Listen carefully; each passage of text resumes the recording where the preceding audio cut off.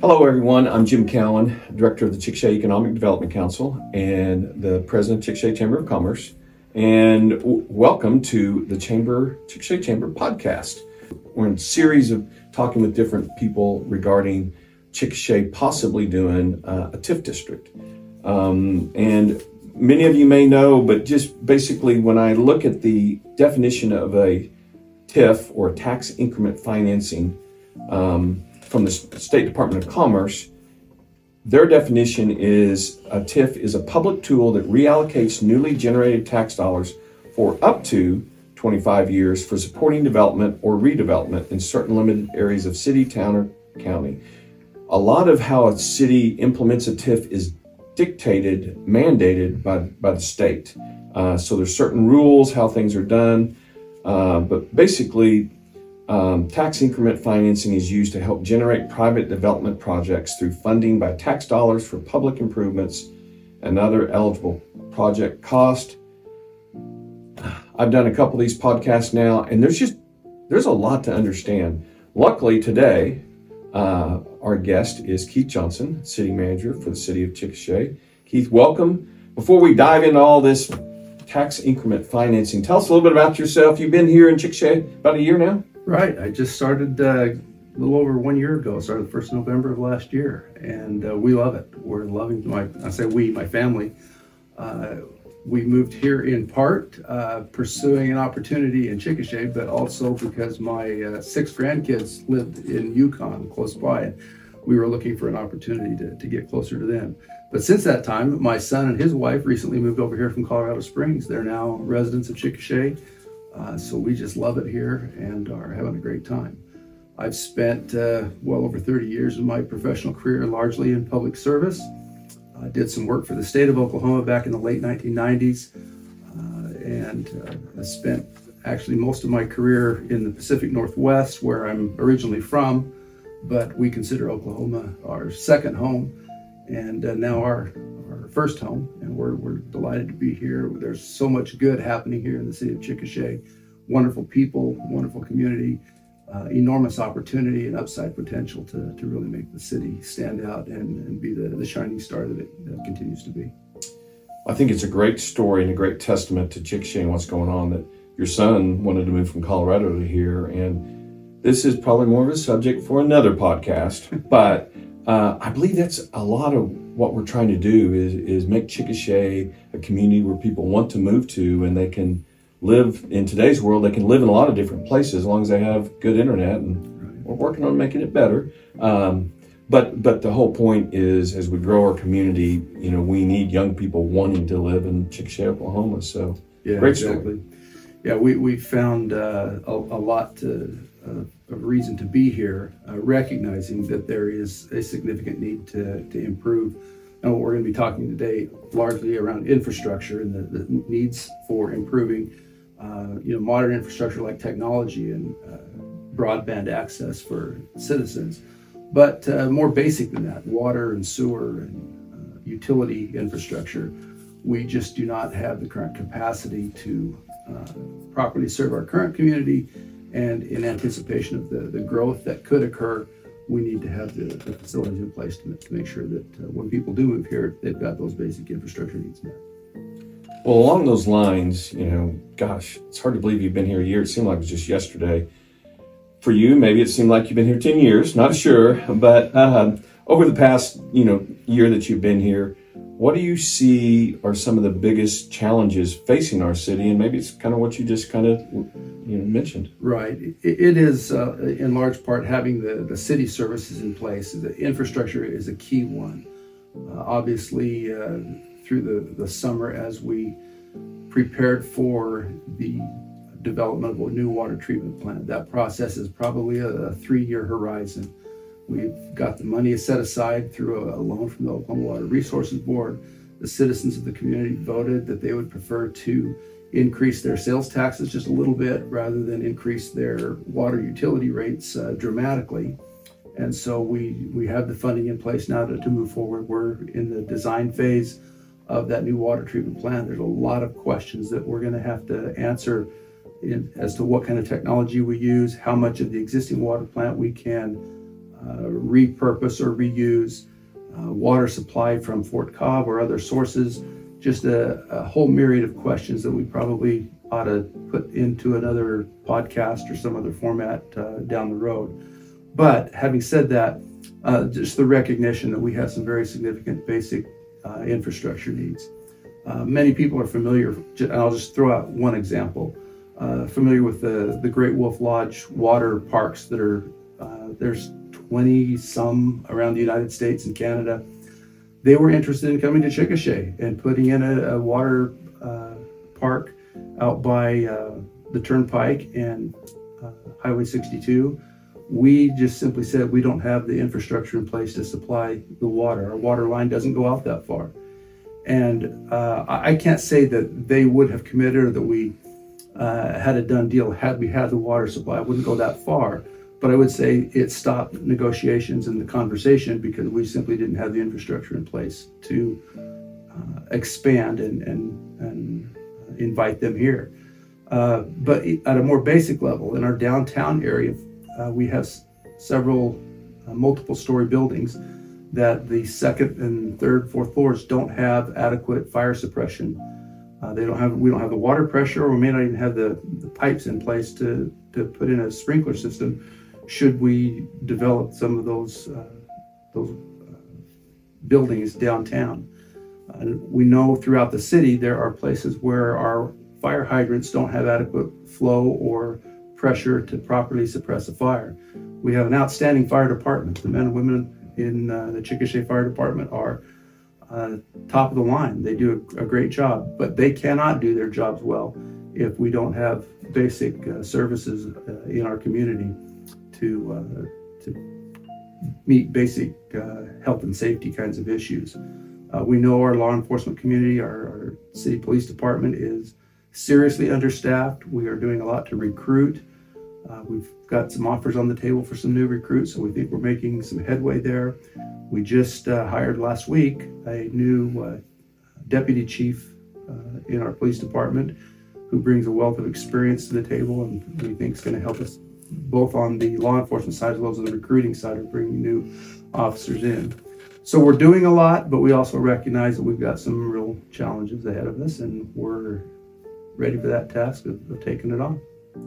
Well, and again, you've only been here a year, and so to have so many of these challenges rise so high on the priority list in your first 12 months, that's a lot to face. But all we can do is attack them and do the best we can with what we got, right? Yeah, and I feel right now that the city council is united. They don't pass every resolution unanimously. There's split votes, but they seem united on wanting to improve the city and provide those resources and make a development of from a commercial and retail standpoint, make this a better community to live, work, and raise a family, those values that you described earlier.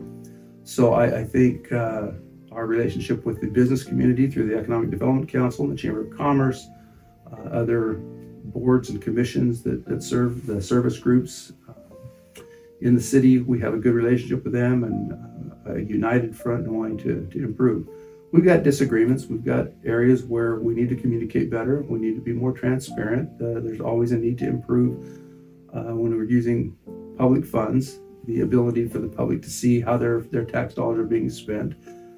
So we take that as a serious challenge and a priority to make sure that we're doing that. And I think having this conversation on a podcast here helps us get information out to the community so that questions can be answered and the dialogue can continue. Obviously, we have a limited staff and limited time to do some of the things I would like to see us do, improving our website and our ability to be more proactive at getting information out, communicating more through direct contact with folks. But we've done a lot in the last year to already try to improve that. Yeah, been a busy 12 months. It's been a very busy 12 months. So tell me a little bit about where the city is as we speak. Here we are just a few days before Thanksgiving with the TIF process. I've been to the council that had the work session. I've tried to be at as many city council meetings as possible, but just kind of tell me where we are and how the process is right now for the city of Chickasha. Yeah, we've known. I recognize, and I can't say that I don't take credit for acknowledging the needs for better and additional infrastructure in the city. That was certainly a topic when I was hired, and has been a topic of discussion in various forums since then. Last spring, I want to say it was February, March timeframe, you and I and others spoke about the possibility of looking at ways to generate additional revenue specifically for some of these needed infrastructure projects. And through that discussion, the idea of a tax increment finance district, or a TIF, came out of that. It was an idea that we soon believed was an idea worth considering. That's not to say that we are already down the road and have committed to creating one or more tax increment financing districts. We think it's a good idea, but I'll kind of lay out the process so that people understand where we are today and where we anticipate being soon down the road. But a tax increment financing district requires certain things under state law to be created, one of which is the creation of a review committee. And that review committee is essentially created by city councils. It's a 10-member review committee, 7 of whom are named basically by state law. They represent, for example, a member of the city council. In this case, it's going to be Zach Grayson who's representing the city. But the county will have a representative at the table.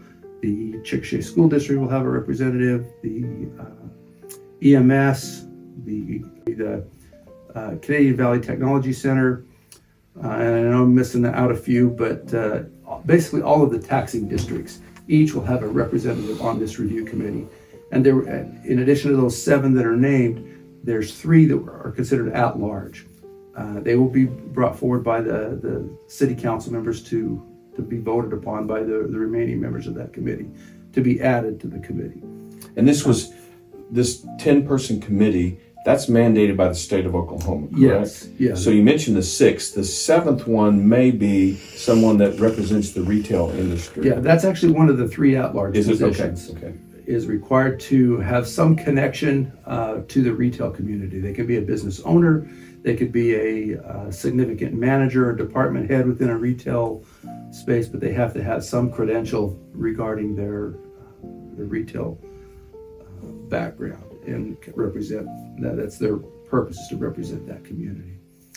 So it's a very broad-based representation on that committee. And they then go through the process of looking at maps of the city, identifying where it might make sense to create a TIF district, what area of impact the additional revenues that potentially are generated, where those will be used and for what projects. And that's a little separate area than, it doesn't have to be the same area as the TIF district. You can have the TIF district where the money is generated, and then the area in which the money has to be spent, and state law governs how you do that. So there's going to be broad impact from a number of different representatives on that committee. I would also need to point out, going back to the transparency question, is making sure that we know that the public is going to be allowed to participate in those committee meetings. Perhaps not everyone. They could have some executive session level where they need to discuss, but by and large, those will be public meetings in which the public will be able to observe what is being discussed. And certainly what the committee decides ultimately is a recommendation to city council, and then city council is the one ultimately responsible for adopting a TIF and creating those boundaries for it. So the members of the public will have an opportunity to convey their questions, their ideas, and so forth directly to city council as well as to the review committee. So it is a pretty open and transparent process. There's not any one person or small group of people that can make decisions independent of the others. It's a very democratic process in which this comes together. And so where we are right now is we're formulating that committee. The city council adopted a resolution, said, yes, let's form this committee. And so we're identifying those members of the represented organizations, taxing districts, and not all of those have been named yet. So it would be premature for me at this juncture to say who those people are.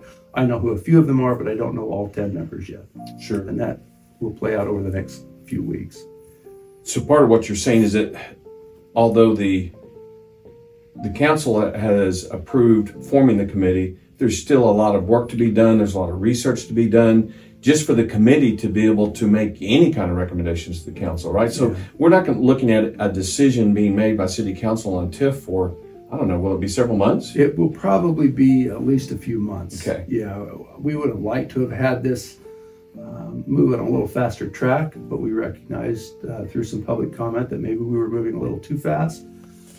So we've had some additional work sessions with city council and explanations as we've hired a consultant and legal representation to guide us.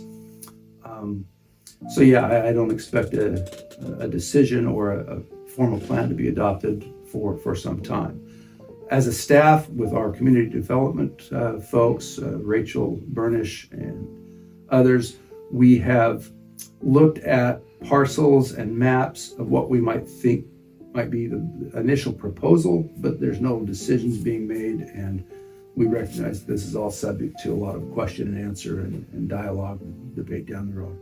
For example, as we look out on the east side of town, when you're looking at a TIF district, you want to find those parcels that have the greatest potential for improving value, because that's really the benefit to a tax increment finance district, is you're looking at the incremental value of the property as it sits today versus what it sits after the TIF is implemented. Oklahoma State owns some agricultural land on the east side of town. We don't anticipate them selling that land or developing it into apartments or houses or commercial buildings. They use that for agricultural research. We anticipate that will continue. Now, that's not a foregone conclusion. That will be part of the discussion, but we would anticipate that would not be included in a tax district because there's really not an upside increment of value that we would attach to that parcel at this point. Now, if something changes, we'll certainly include that in the discussion. But as you look more at downtown, we recognize the Mid-First Bank building, other buildings that are vacant or have been vacant. There's a significant upside in potential value of those places if we can get developers to come in and establish businesses and uses in those facilities. As I mentioned, the city, in its inability to fully fund all of that infrastructure up front, we're looking at a TIF as a potential means of getting some of that incremental value now to put in some of that infrastructure so that businesses will be desirous to come to downtown and grow. And it's not just downtown, it's all along the 62 corridor. We have questions about how 4th Street gets developed and the 9th and Grand area, which was subject to an earlier TIF that has since expired. There are other parts of the city of Chickasha that we have to consider as we move forward with this. So it's a complex issue with a lot of moving parts, but our focus right now is primarily on the downtown and 62 corridor areas of where we think the maximum upside potential is that makes a TIF make sense to us. So from what I understand, this committee will make recommendations to the council, and so the ultimate decision making is done by city council. Correct. Okay. And so the boundaries of the TIF district, the information will go to this committee, but then the committee decides, yes, no, let's add this, take this off, whatever. The length of the TIF, yes, because TIFs can be, I think, up to 25 years. Up to 25 years. But not all TIFs are 25 years. No, it could be shorter than that. Yeah. And there's pros and cons associated with it if you go forward. And some of what I'm doing right now is we have asked for questions from citizens and comment. Sure. So we want to try to address these. And so I'm not paying attention to you, but I want to make sure that I'm asking some of these questions. But that's some of the things that, how long does it go on for? So when the TIF district expires and you have businesses there producing sales tax, does the city, if the TIF's over, does the city now benefit? Yeah, let me back up just a little bit. Because the way sales taxes and ad valorem or property taxes are paid, there's a concern that taxing districts fear losing out. And that's something that I think needs to be addressed now or early in the process. The way it works is you establish a base value, and that's what's the taxable value of that property today, or what's their sales tax payments today.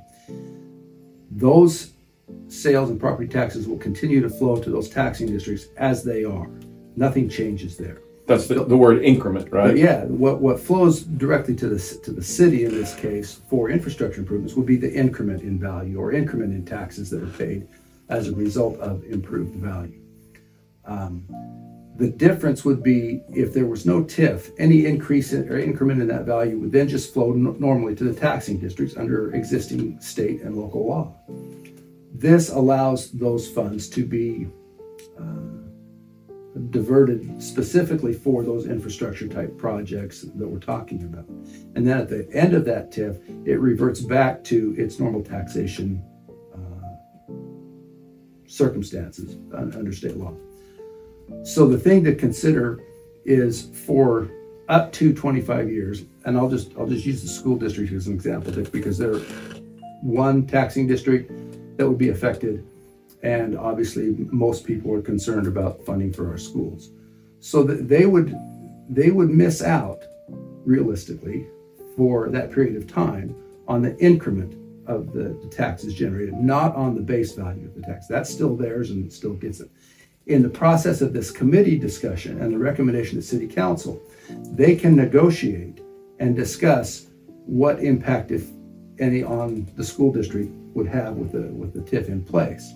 And then at the end of the TIF district, that goes away and 100% of their authorized revenues go to them. The question then becomes, do we think that having a TIF district is going to expedite the development of properties in the increment district?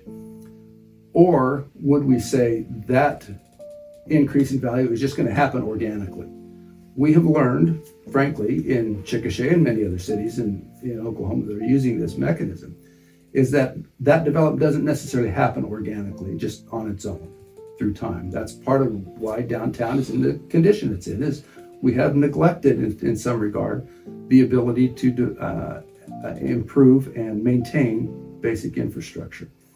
And this provides an incentive for the developer to come in and build a business in downtown or wherever that increment district is, so that it happens with an incentive as opposed to just waiting on time and organically to grow. That's the uniqueness of a tax increment financing district, is you are diverting some future revenues, but without that incentive, that development wouldn't occur. And that's really a basic premise of the TIF, and a legal requirement, is that you have to establish that but for the TIF, you wouldn't have that development occurring. And so that's a step in the process that I hope helps people understand that this is not a one-sided transaction, that this ultimately will go to the benefit of our schools and the Canadian Valley Technology Center, the hospital and emergency services district, the county, all of those other entities that are impacted through this process. That's why they have a seat at the table, and that's why it's important for people to understand that this is a long-term approach to trying to deal with somewhat of a short-term problem of the needs that we have right now. I hope that's not too long-winded. But the thing about it, this whole TIF thing, there's a lot there, and that's one of the reasons why we're doing these podcasts, is trying to get. It's hard to get that much information that you just said out in a city council meeting, right? Right. And so that's why we're using this format. We'll also have some questions, and if you're okay, I want to kind of get to these. Are just some questions we have from citizens, some social media, and it says, "Have you made contact or arrangements with the superintendents of both or either Chickasha Public Schools or the Canadian Valley Career Tech regarding discussion as to their specific funding, regardless of the Oklahoma State Department of Education funding formula or any state or federal educational programs?" I would say, for the most part, yes, we have reached out and made contact with them. We're kind of early in that process.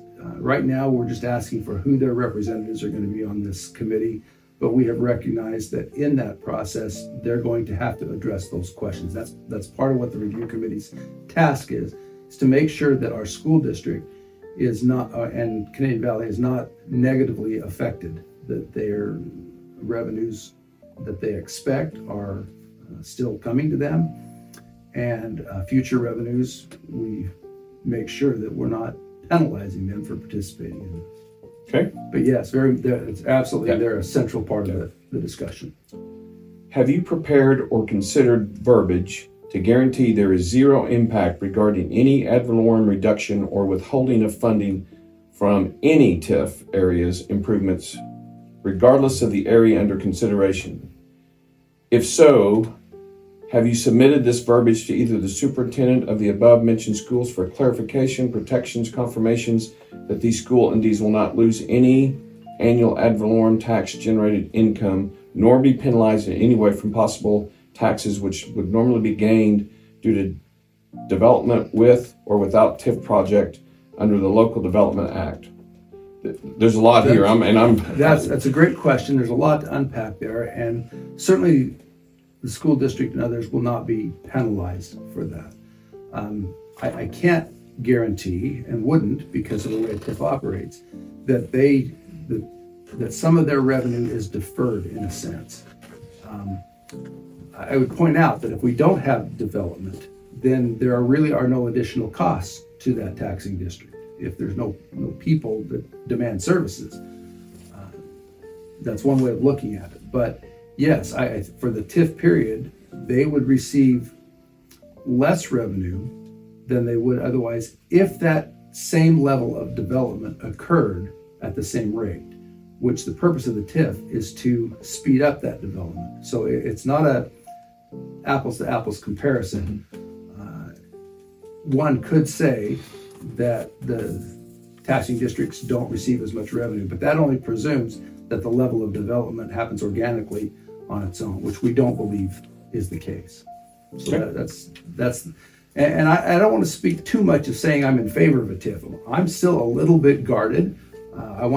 These kinds of questions are great questions. We have a lot more questions to answer, and I want to make sure that they're answered properly. But they are not a end-all, do-all. They don't solve all of our problems, but it is a tool, a mechanism, a tool we want in the toolbox to help Chickasha grow and prosper and develop. And so I think it merits a very serious consideration.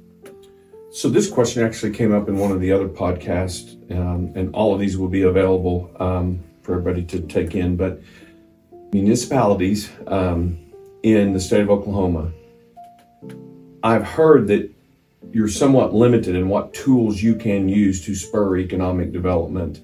Obviously, we're talking about a TIF, so TIF's one of them, but what are you aware of in terms of, like, if we didn't do a TIF, are there 5 other things we could do instead? There really are some limited options. The state has what's called the Leverage Act, which allows us to use state sales tax dollars, or dollars that would otherwise just go to the state, back in the local community by using a TIF to generate some of the revenue that we're expecting. So it kind of opens the door to using other tools. We've done some downtown development grants through the Economic Development Council and the Chickasha Industrial Authority. Those have been helpful, but they're not at the scale that we're talking about to really do this kind of development. The city spends, COVID were off years where we weren't spending much in the way of capital improvements, but $5-6 million a year in streets and water and sewer infrastructure. We think this could generate that where we could maybe double that amount or close to it, and really get ahead of some of our infrastructure needs. So the tools that we have are not many, but a lot of it's just depending on trying to attract new businesses here, and whatever mechanism you can use to do that is the focus of what the Economic Development Council is all about, and what City Council is keenly focused on. The Leverage Act that you mentioned through the State Department of Commerce, that is only triggered if there's a local TIF. Correct. Okay.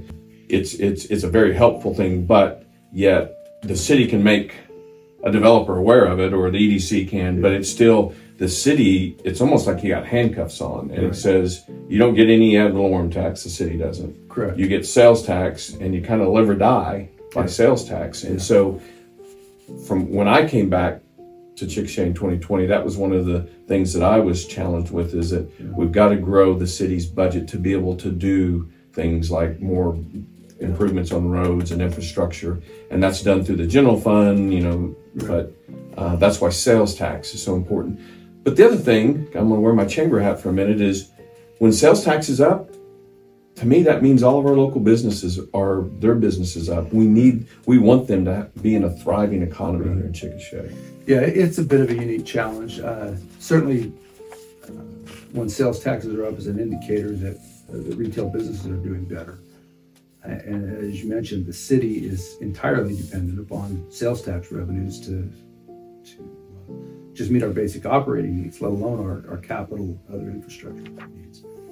That is a discussion for another day, perhaps. It has been debated in the legislature many times and will continue to be. Cities throughout the state are concerned and have remained concerned for some time about the overdependence on sales tax dollars to meet their basic operating needs. I hope we can continue to have those discussions and get some help from the legislature where we need to do that. Good. I'm going to jump back and get another question from a citizen. Critics have raised questions about transparency, especially regarding budget allocations for TIF-related projects. How does the city plan to ensure transparency and open communication with the public throughout the TIF district implementation? As I mentioned, I believe a little while ago, the meetings of the TIF review committee and the city council are open to the public. These will be public meetings. The members of the public will be invited to ask questions at appropriate times. We want to make sure those questions are answered, and we will be proactive in letting people know when these meetings are, what the agendas are, what the topics of discussion are.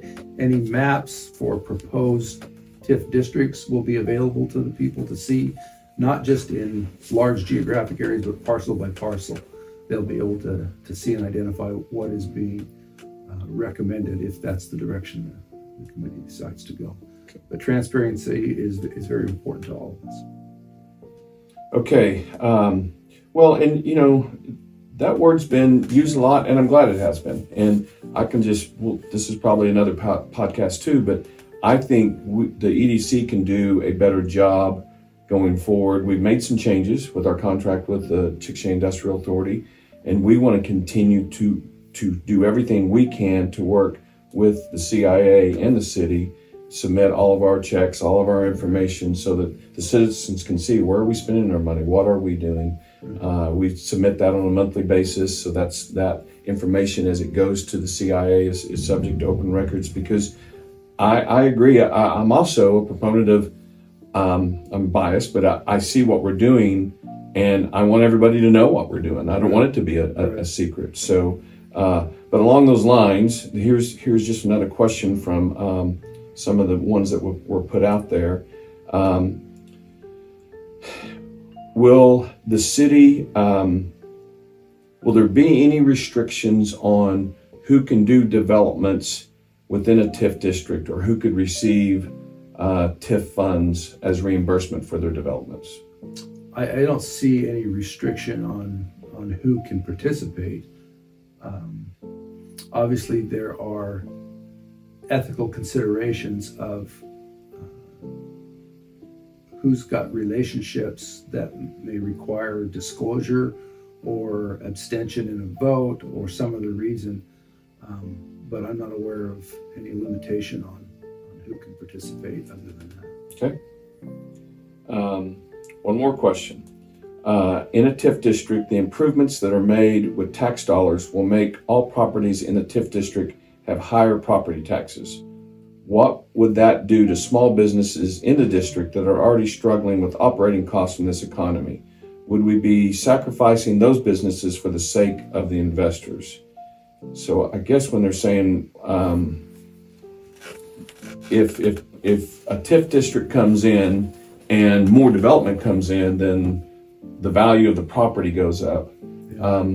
Now, who determines the value of the property? Is that the county? The county assessor is responsible for that, and presumably just because the value of your property goes up, the levy rate assessed against that property may or may not go up. That would require probably a discussion amongst county commissioners and perhaps a vote of the taxpayers. But it seems like I had heard that the county can only increase your assessment of your property by I don't know, is it 5%? There's a limitation. There's a limit. I'm not sure what that percentage Yeah, so in is. other words, you can't go from paying $10,000 in property taxes on your commercial building to $50,000 in 2 years or whatever. I think there's a maximum amount that can increase that. Does it?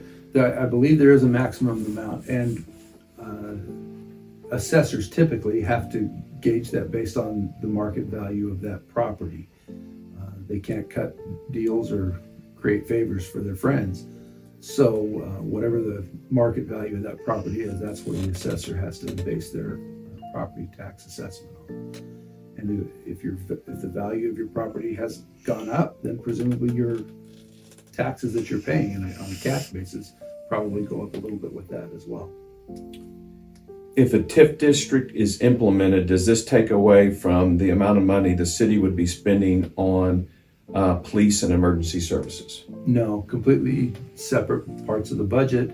Those are operating expenses for police and fire.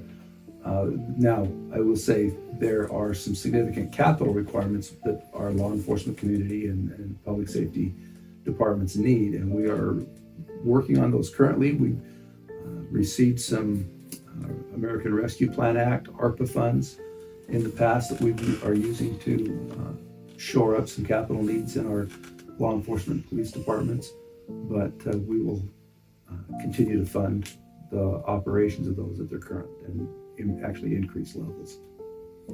So is it a stretch for those that are proponents of a TIF to say, with a TIF district, if you have more businesses coming in and it makes your community more viable? I think everybody's excited about Chick-fil-A opening up soon. Okay, yeah. I know I am. If those new businesses that come in because of the TIF district, if it makes your community more viable and more people decide to live here and they buy a house and it's not in the TIF district, because TIF districts are very small and well-defined, okay? Right. It's not like the whole city is in a TIF district. That home that they just bought or just built, well, it's not subject to any increment financing, so that just all those just flows into the school systems and helps the city. Right, and the overall levy rate or tax rate is not going to be any different within the TIF district as it is outside of the TIF district. In other words, if you had a home in the TIF district, the only impact is where that incremental tax value goes, whether it goes directly to the county or the school district or comes to the city during that TIF period. But the tax rate per dollar value of home doesn't change for those that are outside the TIF district. So as we get close to winding this up, Keith, what do you hope citizens understand about what the city is considering in terms of a TIF district? What have we not talked about that you think it's important that all the citizens know? I think we've talked about them. Some of it gets a little technical and it's easy to get into the weeds on these kinds of subjects. But I think, one, the realization that we need to improve our infrastructure. A couple weeks ago, we had a concrete truck back here behind the Chamber of Commerce building, laying on its side with a full load of concrete that was created because of a sinkhole underneath the alleyway. We had a collapsed sewer line that over time, dirt had infiltrated that sewer line and washed out. It was invisible to people, but it became apparent when a cement truck getting ready to pour some sidewalk and foundation drove over it and fell into that sinkhole. That's a bit of an extraordinary example, but we know we have places in our infrastructure that need serious repair. We have pipes that are old, cracked, and broken, and it's a constant battle to keep up with the infrastructure needs just to keep things operating. Brandy's as an example, when they opened up, a great addition to the downtown business community, had some problems with their drainage and sewer drainage in their facility right after they opened. We ended up having to craft a new drain pipe across First Street to remediate that problem. Those are consistent and constant problems that we have. I mentioned earlier the fire suppression system. We don't have adequate fire suppression out at the fairgrounds right now. Those are some ideas or things that we need to realize. First is that we've got some serious infrastructure problems that we need to address. Secondly, the TIF is not a foregone conclusion. It is a tool that we're considering of being able to use to help address some of those infrastructure needs. And it's early in the process as this committee formulates, as we start to have meetings and have discussions around this idea, that will determine our next step going forward. And then ultimately the city council will have to weigh in and decide, yes, we're going to do this, or no, we're not. And here's the reasons why. And the public needs to be engaged all along that process. So I'm hopeful that that process goes well, that people will participate and engage, and we can reach a collective decision that's best for the city of Chickasha. Very good. All right, are you ready for some breaking news? I am. I want to reward all the people that have listened to this entire podcast, because like you said, there's a lot here, but the reason we're doing this is try to get this information out. So all of you that made it to the very end of this podcast, I've got some breaking news for you. Here we are just a few days before Thanksgiving.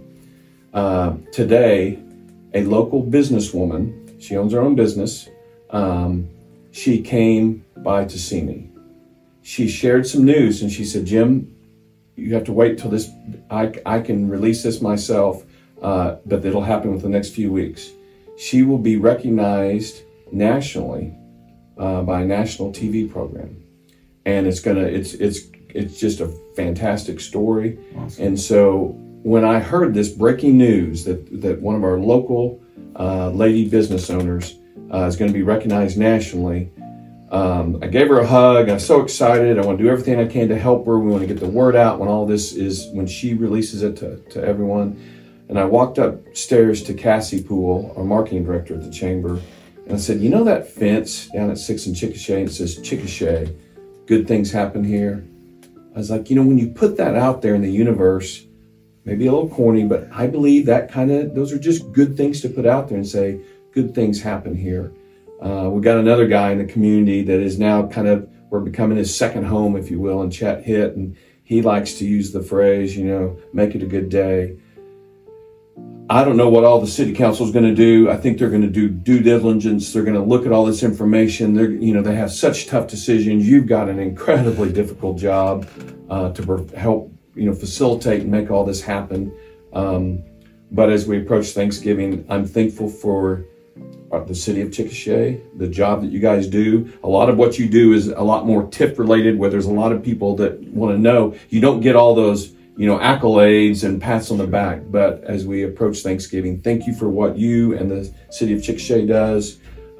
Thank you to the Parks Department for the role they play in the Festival of Light and making it successful. But really just thankful, and thank you for the role that the city plays in making sure that as we look at Chickasha in the future, we can all make it a great day. So make it a great day, Keith. I will certainly do that. Thank you. I appreciate your taking the time to let us get a little of this information out. I'm thankful for the city of Chickasha and all that's benefited me and my family since we've been here.